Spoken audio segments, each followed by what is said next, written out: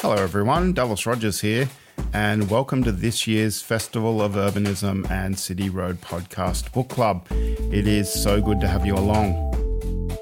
We've got such an exciting collection of conversations with authors and readers this year, and all the details are on our website at cityroadpod.org. But today I'm talking with Jared Hoare about his new book, Visions of Nature, and it's a book that's getting a lot of hype on Twitter. And I'm talking with Jared about his new book in the City Road studios right here at the University of Sydney.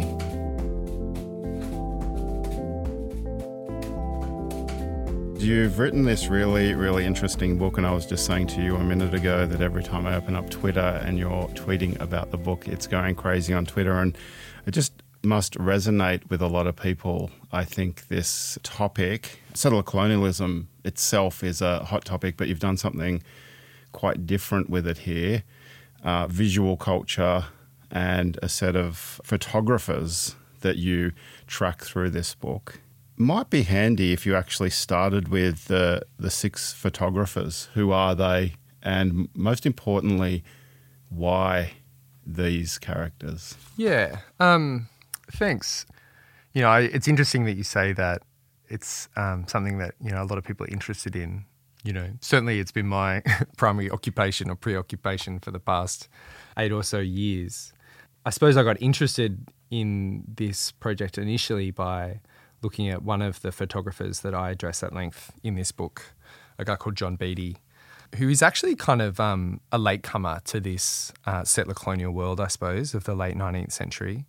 He, you know, arrives in Tasmania in about the 1870s and kind of immediately takes up the camera in a moment of landscape photography enthusiasm. In Tasmania, it's also kind of, you know, involved someone called Stephen Spurling. Beattie's quite young when he first takes up the camera. His parents take up land at New Norfolk, and he is less interested in the kind of primary business of settler colonialism in the late 19th century, which is converting land into productive agricultural land, you know, with that kind of sense of improvement that imbues a lot of the approaches to landscape in this period. He's less interested in the agricultural conversion of land, and I think more interested in its conversion into things that we might recognise in, you know, certain visual tropes within wilderness photography. So he takes up the camera, he starts going on trips into the Tasmanian Highlands, the central plateau of Tasmania, which is kind of studded with beautiful lakes, as many of us know, and beautiful peaks as well. And he starts creating a catalogue of wilderness photography in Tasmania that is really quite interesting because he promotes it with this kind of romantic sensibility, and that's very clear in his writing. So he was the first photographer that I really got interested in. And I wrote a master's dissertation about John Beattie, you know, which may have been a bit of a clumsy analysis of his romanticism and his the visual world in which he created and the one that he inhabited. But I then kind of got interested in these other photographers. I wondered where this landscape photography moment in the late 19th century came from. And I wondered about its relationship to settler colonialism. You know, as you mentioned, it's a hot topic. It's also, I suppose, you know, highly important kind of thing to reckon with for lots of us, settlers especially. And I suppose in some ways this book is, you know, me trying to do a little bit of that, you know, perhaps imperfectly. But by looking for these other photographers, I came across a very similar moment in late 19th century California. These are kind of the two most famous photographers in the book, Carlton Watkins and Edward Muybridge. And they, I suppose, really popularised the Yosemite Valley as a kind of photographic object. But they developed this high definition, really beautiful imagery of the kind of lakes and the glacial landscape of the Yosemite Valley. The other thing that I noticed once I started looking into this was that, you know, this moment, of course, was mirrored too in New Zealand. And there's another photographer there called Alfred Burton, who is kind of, you know, New Zealand's Carlton Watkins, New Zealand's John Beattie. And he kind of develops a business with his family in Dunedin, where his brother focuses on kind of the portraiture that a lot of photographers made money off in this period. And Alfred gets, I suppose, the good end of the deal, and he's able to travel around New Zealand taking photographs of, again, glacial landscapes in the highlands. He has a very influential trip to Tongariro and the King Country in the 1880s. And eventually he kind of develops, I suppose, this really kind of interesting mediation of kind of absent landscape photography, this ethnographic portraiture, because of course he encounters Indigenous people in lots of the places that he travels to. The final photographer, the sixth, I suppose is a little bit of an interesting character in that he doesn't really fit in any of these kind of settler colonial moulds like the others do. His name's Daniel Mundy. He kind of circulates around what I call the Tasman world. He kind of begins in New Zealand. He travels back to London to promote his imagery of New Zealand. He comes back to Australia. He's in Sydney periodically taking photographs around the time of the International Exhibition in the late 1870s. Eventually settles once again in Melbourne, which is where he passes away. He's a kind of interesting figure because he's a photographer without photographs in the sense of this book. Mundy's photographs don't appear in this book, as illustrations. He has a couple that I analyse, but he's interesting in that his kind of archival trace is much less noticeable than some of these other photographers. I possibly included him for kind of, for like a kind of utilitarian end. But it might be interesting to think about, Daniel Mundy as one of the photographers that represents so many others whose photographs aren't reproduced in archives and libraries and galleries. It's interesting you say that at least the first photographer wasn't interested in the settler colonial process as we typically think about it, claiming land, building fences, building property, dispossessing Aboriginal people of the land materially. But I do read your book as a commentary about them being implicated in the settler colonial project in other ways, and particularly the geographical imaginations of the settler colonial project.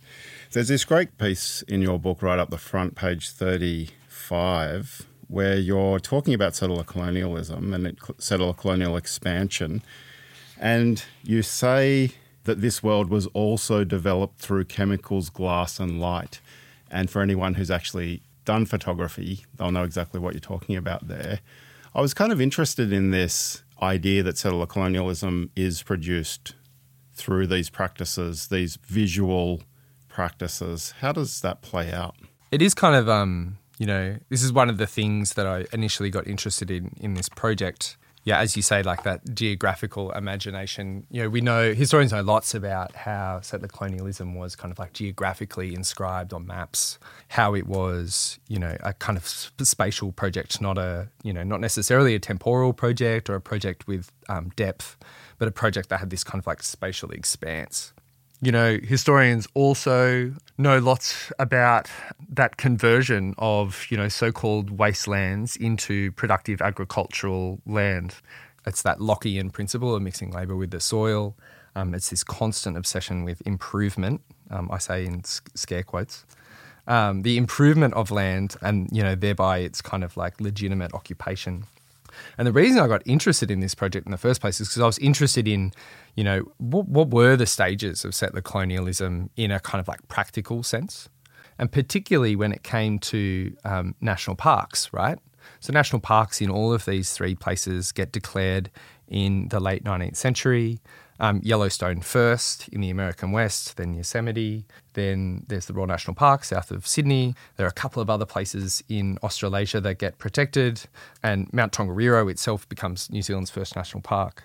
And I wondered, what is it, in these settler colonies that are so obsessed with improvement, that are so learned in this kind of Lockean conception that the justifiable occupation of territory stems from the admixture of labour and soil? What is it that, then they turn to the preservation of these landscapes where that is explicitly not the part of what they're trying to do?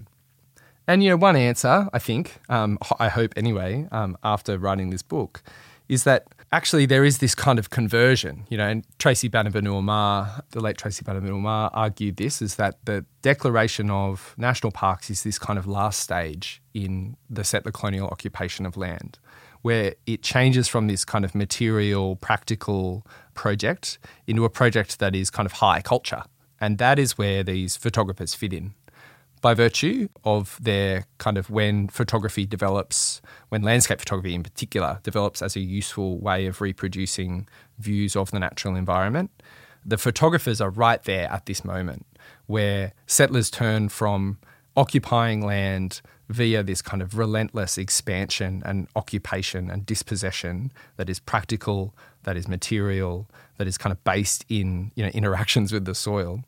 The transition from that project to a project where it becomes more visual, more cultural. And these photographers then, they produce these images that are highly reproducible once they are kind of distilled, once they are developed through chemicals, glass and light, which is, a challenging enough process as it is. They then go into this circulation. And one of the notable things that I found quite early in this project in the archives is just how often these images are in multiple archives. They're everywhere. They move around the world through kind of imperial channels. They move around the world through settler colonial channels. You will find that many of the images that are preserved in, say, the National Library of Australia are also preserved in the State Library of Victoria. They're preserved in Tasmania.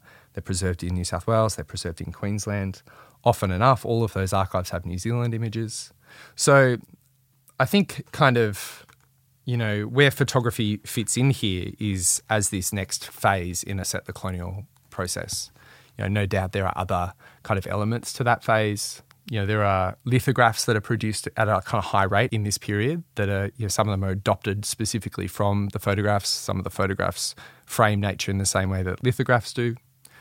And then there is also, as lots of us know, the kind of emergence of a nationalist art form in Australia we called the Heidelberg School in the late 19th century and early 20th century that does a lot of the kind of work that these photographs do too. That is super interesting. In a way, you need to render the landscape as private property and as built environment, and only then can you capture nature in this particular form and style. I hadn't really thought about it in those terms and in that temporality, actually, that it comes right at the end. That's super interesting. And you suggest that photographers, much like other settlers, be they scientists, anthropologists, etc., were writing, and these are your terms, inscribed new Earth histories into the landscape. And they were some interesting terms, and I think this goes to the kind of environmental history that you're trying to write here, or that you are writing. What do you mean by inscribing new Earth histories into the landscape? And this might even actually flow into the work you're doing now beyond this book. Yeah, so I kind of deal with this in chapter 2. It's kind of interesting just to me personally because I wrote this chapter quite early in the process where I kind of got obsessed with this moment in Yosemite, actually, where there's this active debate about what formed Yosemite Valley. How was the Yosemite Valley formed? And I was intrigued by the fact that photographers were participating in this debate. So in the Yosemite Valley, which is kind of, I suppose, discovered, again, scare quotes, by white Americans in the late 19th century, it is immediately understood as somewhere that is geologically important, that is important for the nation of North America, and that is important for settlers kind of in general in this kind of like romantic sense of belonging. The important thing is here that it is encountered in a period after which the kind of, I suppose, the bounds of Earth history had been dramatically kind of exploded. In the early 19th century, the kind of time frame of Earth history goes from, and this is a quite well-known story, goes from a kind of biblical time frame into a kind of deep history, deep time frame. Is that with the Enlightenment and knowledge? Is that where those ideas are coming from? I suppose they're kind of late Enlightenment thinkers. The famous kind of touchstone is James Hutton's quote in 1788, I think, that he envisages an Earth, or is arguing for an Earth with, no vestige of a beginning and no prospect of an end. This kind of like epochal, timeless Earth. That gets refined, via someone like Charles Lyell and actually via by Charles Darwin into kind of what we now understand as conventional Earth history. It goes from, as I said, a biblical timescale to this timescale that's very deep. And it, maybe, I think you could probably argue that it's a kind of late Enlightenment payoff for British earth science in particular. So these settlers are encountering these places on the edges of the world, more or less, in their kind of conception anyway, in this period where all these new types of explanations of how places are formed are now possible. Sometimes geologists will kind of revert back to biblical explanations, and sometimes they'll develop kind of totally new explanations of how places were formed. In America, at the time of the kind of encounter with Yosemite Valley, there was an open debate about the formation of landscapes under glaciers, kind of led by Louis Agassiz at Harvard. And that's kind of what's picked up on by the photographers. So before this, it was understood via the geologists of the California Geological Survey that Yosemite was kind of created in this catastrophic moment of kind of subsidence and upheaval. But the photographers latch onto a theory that is articulated by the next generation of Californian geologists that actually the granite kind of valley is carved out under these massive glaciers. It's a different kind of process. It's a process that doesn't have a kind of fixed origin point. It's not catastrophic in the sense that the older Earth history was. It's gradual. And, it's quite radical at the time. And one of the photographers, Edward Muybridge, quite clearly kind of starts titling his photographs with this, glacial history of the Yosemite Valley. And the other one, Carlton Watkins's photographs, they illustrate one of the reports of the second generation of geologists who are kind of mounting this radical claim that this valley was formed over a long period of time via glacial erosion, not via this one moment. I find it really interesting. I never thought about the intersection between science as it was emerging at the time and the new understandings we have about how the landscape is created and the way that the photographers were thinking about their photography and indeed naming their photography. And I kind of, again, come back to thinking about that in the terms of settler colonialism itself and it not just being this process of land claiming and land theft and dispossession, but it's also about science. And here you're also telling it's about photography. And it's just, I find that really fascinating how those things go together here. And of course, people have talked about settler colonialism and science for a long time, but I really like the way you've brought photography into that, which is a very scientific process. It comes out of, photography itself becomes an art form, but it starts as a science. Yeah, these people are chemists, actually. And that's how they produce these images. They have to wrangle with, certain chemical compounds. They have to wrangle with their interaction with light, with energy, right? They have to understand that process in a very kind of embodied way. A lot of these photographers aren't trained as chemists, yet they are very kind of capable. Can you tell me what it's like going out? What would it have been like to go out in the field? Because it was going out into the field with pieces of technology to take photos, not just taking your iPhone for a bushwalk, is it? Yeah, sometimes I actually find it hard to empathise, actually. I have to imagine a different type of... it is easy. It is probably more accurate to think about these people as scientists than it is as photographers in the way that we understand it. The best example, I think, is Carlton Watkins, who accompanied a geological survey early in his career, and the surveyor in charge of the survey was shocked at the amount of equipment that Watkins took. Now, Watkins was kind of well supported. He was already an influential photographer at this point, so he had a lot of gear. But he had, multiple tons of material. He had his own wagon that he took with him, this mobile darkroom that stored all of his chemical equipment and that he used to develop photos kind of on site. I think that provided a kind of base for Watkins, but on his kind of trips to certain places, he would have undergone the same kind of work that other photographers in this book underwent, which is like carrying small amounts of chemicals, sometimes with people who kind of carry them for you, sometimes with a mule or with a horse, then kind of setting up a site from which he could take a view, making sure the light was in the right position. Hundreds, thousands of photographs were likely kind of lost or, abandoned because of the conditions of the light.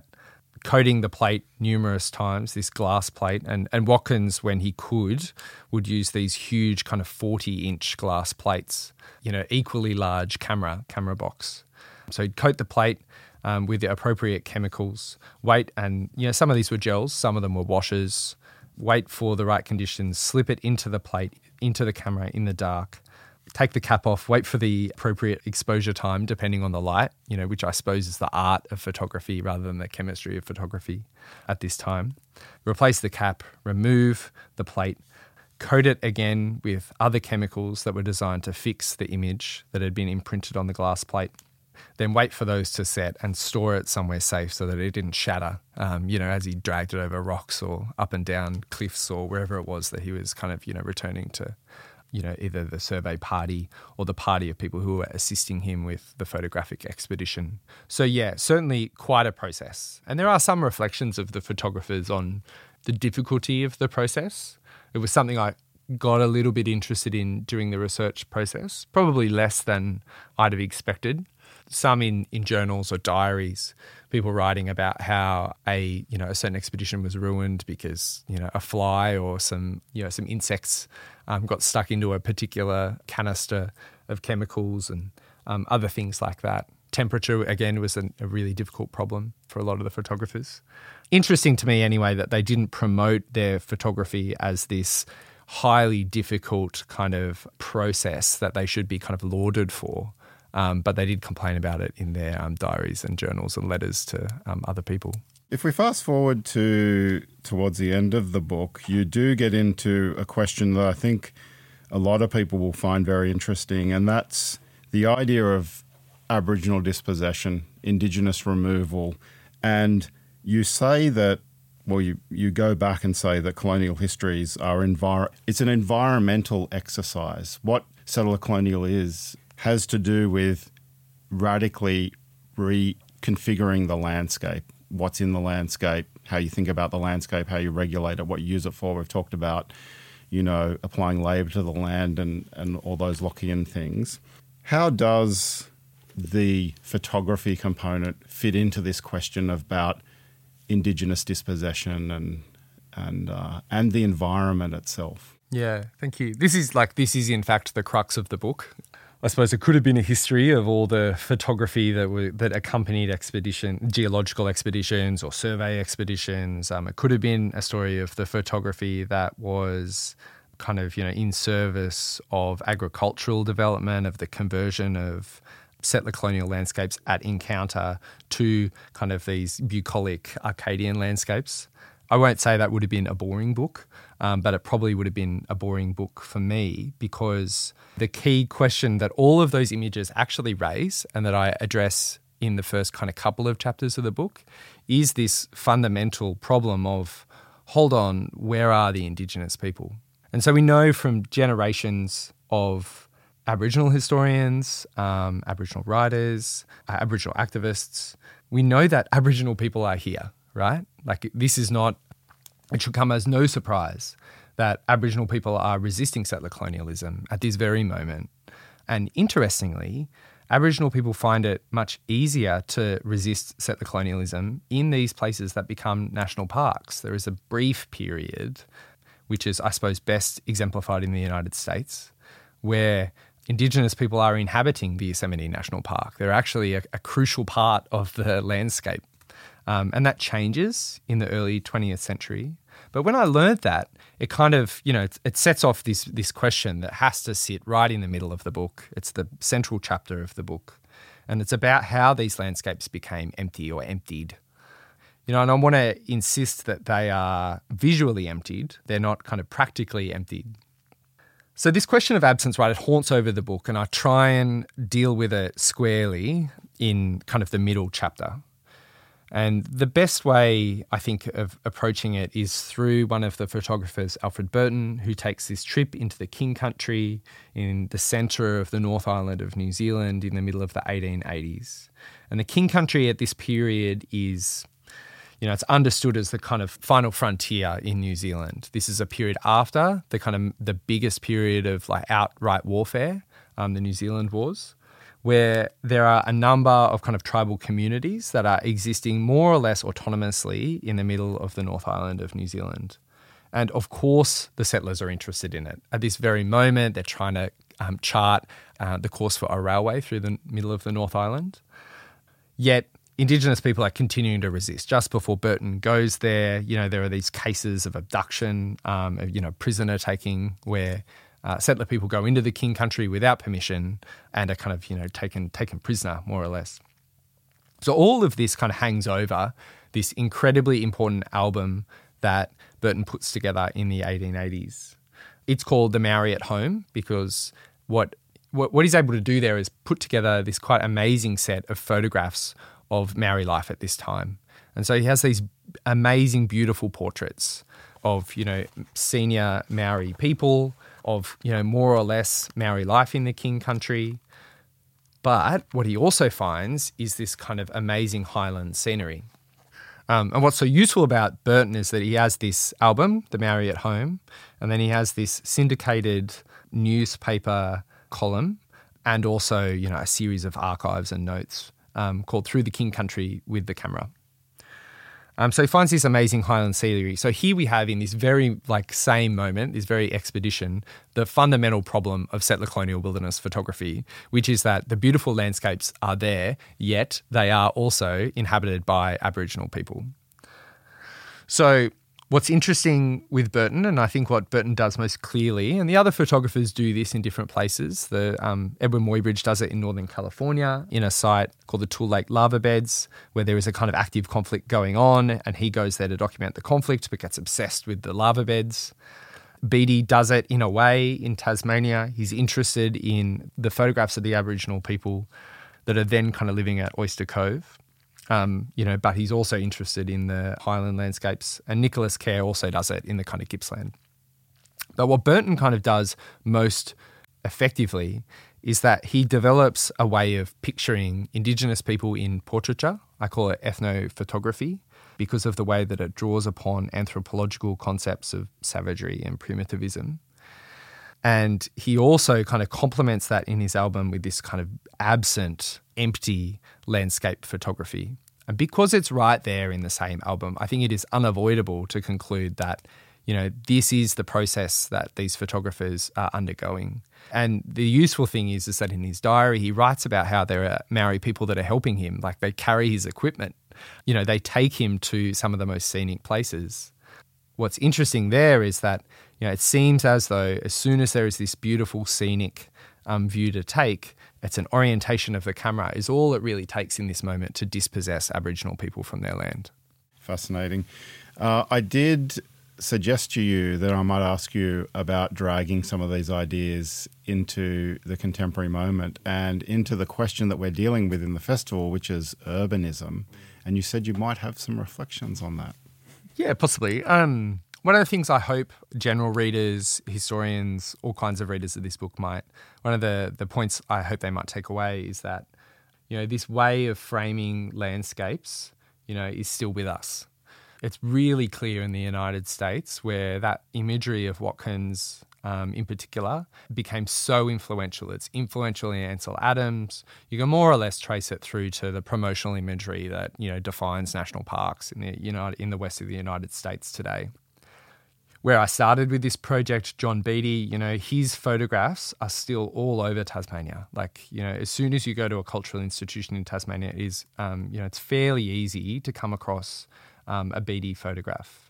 And I think the aesthetics of this kind of wild, beautiful, untouched nature, it's there in the highly significant political imagery that Peter Dombrovskis puts together in the late 20th century that then assists activists to preserve landscapes in the present. And that is really a very similar process to what the kind of imagery that Beattie was putting together at the time. His photographs were involved with the promotion of Tasmania as a place of kind of recuperative retreat. It's a very familiar kind of concept. The relationship with urbanism, is another kind of interesting question. I don't think it's any coincidence that this photography develops in settler colonial sites that are also becoming highly urban in this period. So San Francisco and Melbourne in the middle to the late 19th century are probably the two fastest growing urban settlements on the planet. They are highly significant sites for urban cultures, I think, in this period. They provide a ready-made audience for these photographers, both in terms of the portraiture that that for a while pays the bills, but also for this imagery of nature that, you know, is positioned as an antidote to all of these kind of urban, all of the urban stresses that people are undergoing at the time. And of course, in these like fast-growing settlements, you know, there are huge urban stresses. And governments recognise this in the late 19th century, and they begin to promote, and that is one of the reasons why national parks get legislated in the first place, particularly this one here in Sydney, the Royal National Park. It's extremely proximate to the city. You know, it's very clearly positioned and argued for in the late 19th century as somewhere for urban populations to go to kind of, to relieve themselves of the stresses of urbanism. There are health implications there. There are moral implications there. And that is, you know, drawn on this kind of long tradition of positioning nature in this way. And so, yeah, I think this photography becomes highly important in this moment because of the urban histories that we can observe in places like Victoria and in California. Hey, thanks so much for joining us on the podcast. It's been super talking to you. We've been talking for way too long. Thank you. Thanks for having me so much.